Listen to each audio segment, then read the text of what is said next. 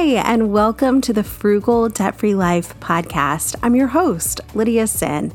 And 8 years ago, my family and I became debt-free, and I like to talk about the ins and outs and the ups and downs of managing your personal finances because money, much like life, is messy, and life rarely fits inside of a cash envelope. So if you're ready to have an honest, non-judgmental discussion about personal finances, then you have come to the right place. Today we're going to talk about how my husband and I paid off $36,000 in debt in 2 years on one income, one very small income. And I'm just going to lay it all out for you and tell you the steps that we took. And I have made a video similar to this. It was actually 6 years ago, if you want to go back and watch that original video.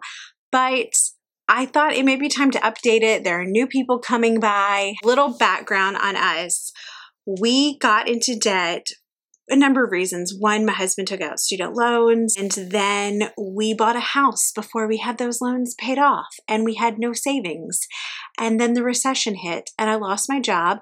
My husband took a pay cut. So in one day, we went from double income, no kids, to living on basically like half of my husband's income. So we lost, I guess, like 3/4 of our income. I don't know, math.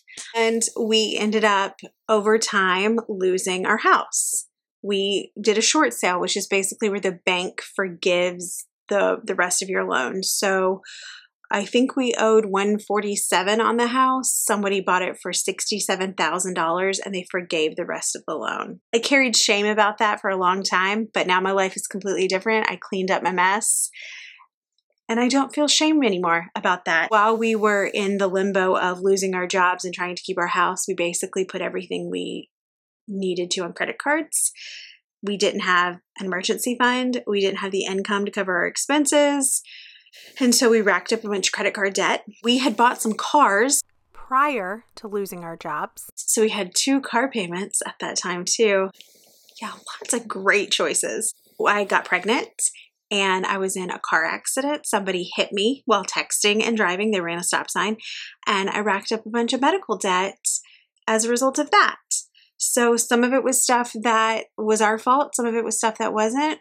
It was just this like perfect lightning tornado. So after my wreck, I was very injured and had a cane, and I spent the rest of my pregnancy walking with a cane. I was in an excruciating amount of pain constantly. I couldn't take time off though, because I knew that my maternity leave was going to be very brief and I didn't want to go back to work.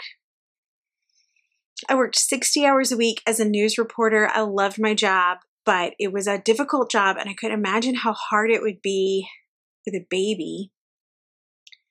And I realized I had very few options because I had so much debt and I had put myself in this position. And so I stayed up all night one night crying, like begging God to please show us a way.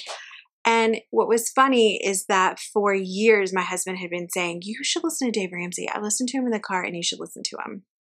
And I rolled my eyes. I was like, no, thank you. I don't want some stranger telling me how to live my life and spend my money. We had separate checking accounts at the time, which works for a lot of people, but in retrospect, wasn't really working for us. No shame though in how you manage your money, as long as you're managing it. And so I listened to Dave. I thought, okay, some of what he says makes sense. Let's see what we can do. Now, I don't really follow Dave anymore. We have major differences of opinion on a lot of things. And so while I think his advice helped millions of people get out of debt, and I'm not anti-Dave, I just don't listen to him or follow along with him anymore. I listened to what he had to say. I listened to what his baby steps are, but I kind of took it and ran with it and did my own thing. So the first thing that I did was look at who all we owed money to. Because we were in such a mess, we weren't even certain who we owed money to. Debts had been sold off to other people, or maybe there was like a rogue store credit card that we had opened that we had forgotten about. It was a mess. It was a mess, okay? So when I say I've made every money mistake possible and I don't judge you, it's true. I've made every money mistake possible and I won't judge you. So after we figured out who we owed money to, our second step was getting current on our bills. And I made a video on how to get current if you were behind. So I will link that below. So step 1 was to figure out who we owed money to, and step 2 was to get current. Step 3, and this always blows people's minds when I say this, but it was to negotiate our interest rates. Yes, you can do that. So we set up auto pay on my husband's student loans, and we were able to save 0.5%, so which doesn't sound like anything, but trust me, it is. When you are paying thousands of dollars in debt and you don't know how long it's going to take you, so don't knock it. We're also able to get one of our credit cards knocked down from like 14.9% to 12.9%. So we were able to save money that way. So yes, you can call and see what they will offer you. If you are a good standing customer, if you have never missed a payment, they usually will work with you. Also, if you are polite, be polite. Even if that person can't help you, be kind to them. It is not their fault. Always err on the side of kindness. Goes a long way. Be kind for your own sake, not because you think you're going to get something out of it though. Next, we got on a super tight budget. And I've talked about some of the things that we did and didn't do, and people treat me like I'm crazy, but it was just me and my husband and then a newborn baby who I was nursing. So we had a $50 a week grocery budget. We did not go out to eat. Our entertainment was free Redbox codes. We traded in our Verizon cell phone plan for Straight Talk. We did everything we could to slash and dash our budget and live as simply and frugally as possible. And it was a lot of meatless meals and a lot of beans and rice and a lot of scrambled eggs and a lot of homemade yogurt in the crock pot when my kids started eating solids. We just did a lot to save money. And it paid off, and we were able to very quickly run through those debts. The way we paid them off was we kind of did a mix of several methods. So there's the snowball method, which is lining up your debts smallest to largest and paying the smallest one first. And you put anything extra you have towards that smallest debt. And then when that paid off, you take all that money you were paying on that debt and you put it towards the next one and the next one and the next one. And if you are someone who needs a lot of motivation, you need a lot of quick success, that's a good option. We also mix that with something called the avalanche, which is where you line up your debts by interest rate and you pay the one with the highest interest first. And mathematically, that one makes the most sense.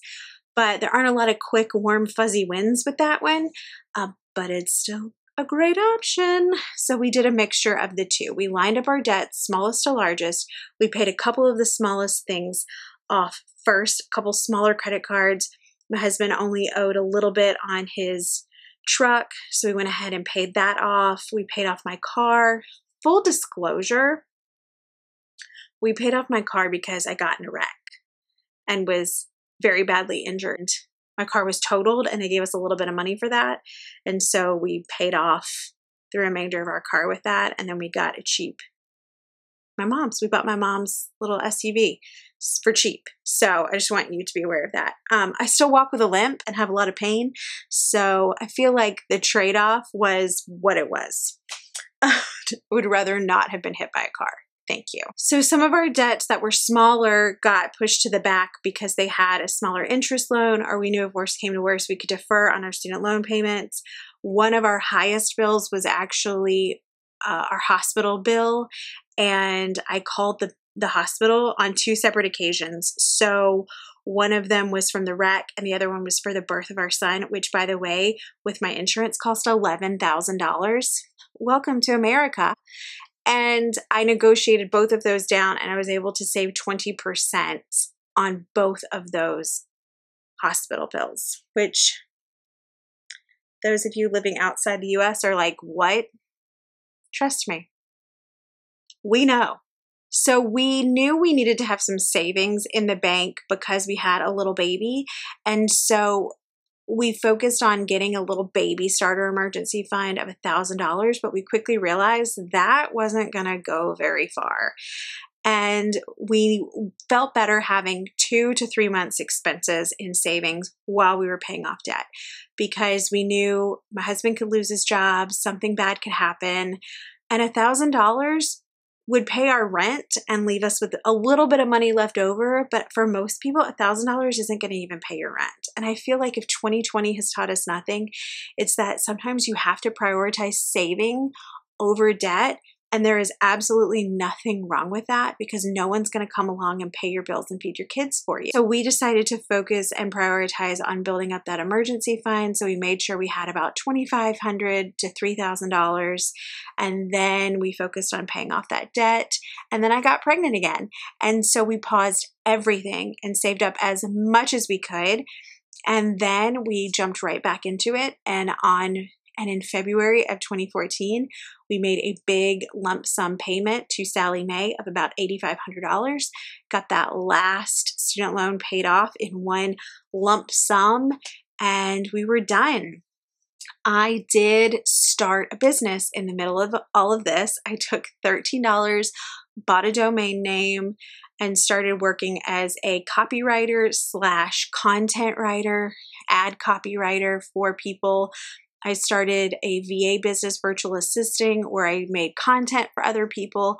And I went from doing that just a few hours a month to make a couple $100 extra to pay for groceries. And now I do that as a full-time job, and I stay home and homeschool my kids, and I have a flexible schedule. So I went from losing my house and being on the brink of bankruptcy to being debt-free minus our very small mortgage, having a 12-month emergency fund, funding my own retirement because I'm self-employed, owning a business. And I'm not saying that to brag. I'm telling you because I made every dumb choice a woman can make with money. And I have been able to turn my life around and make better decisions for myself and my family. And if I can do it, you can do it, because there's nothing inherently special about me. I don't have a secret that you don't have. It took time. I saw people my age who were going out and doing amazing things and buying gorgeous houses and creating beautiful nurseries for their kids and buying brand new cars. And I was in my tiny little rental house making baby food and figuring out how to make extra income because I was tired of eating butternut squash and scrambled eggs every day. And you can do it. It will take time. It will take work. But you can do it. There's no right way. There's no one size fits all. The best way to get out of debt is the way that gets you out of debt. Whatever method that is the right method for you. And you can do this. So that's all. That's all I have to say. Let's hold hands and sing Kumbaya. But I would absolutely love to hear from you. What do you think? Where are you in the process? What has been the piece of advice that you've gotten from someone else that has stuck out to you the most? I would love to connect with you. And you can find me many places. You can find me on Instagram and TikTok at Lydia Sin. You can find me at frugaldebtfreelife.com/podcast, where you will find all the episodes that you might have missed. And thank you to everyone who has subscribed. And thank you to our 5-star reviewers. Well, it's our show. It's your show and it's my show. So yes, If you've not left a review, I would love for you to do so. That is how people find the show. You can swipe over the artwork on Apple Podcast and on Spotify and leave a review. I appreciate every single one of them. Thank you for being here, and I'll talk to you soon.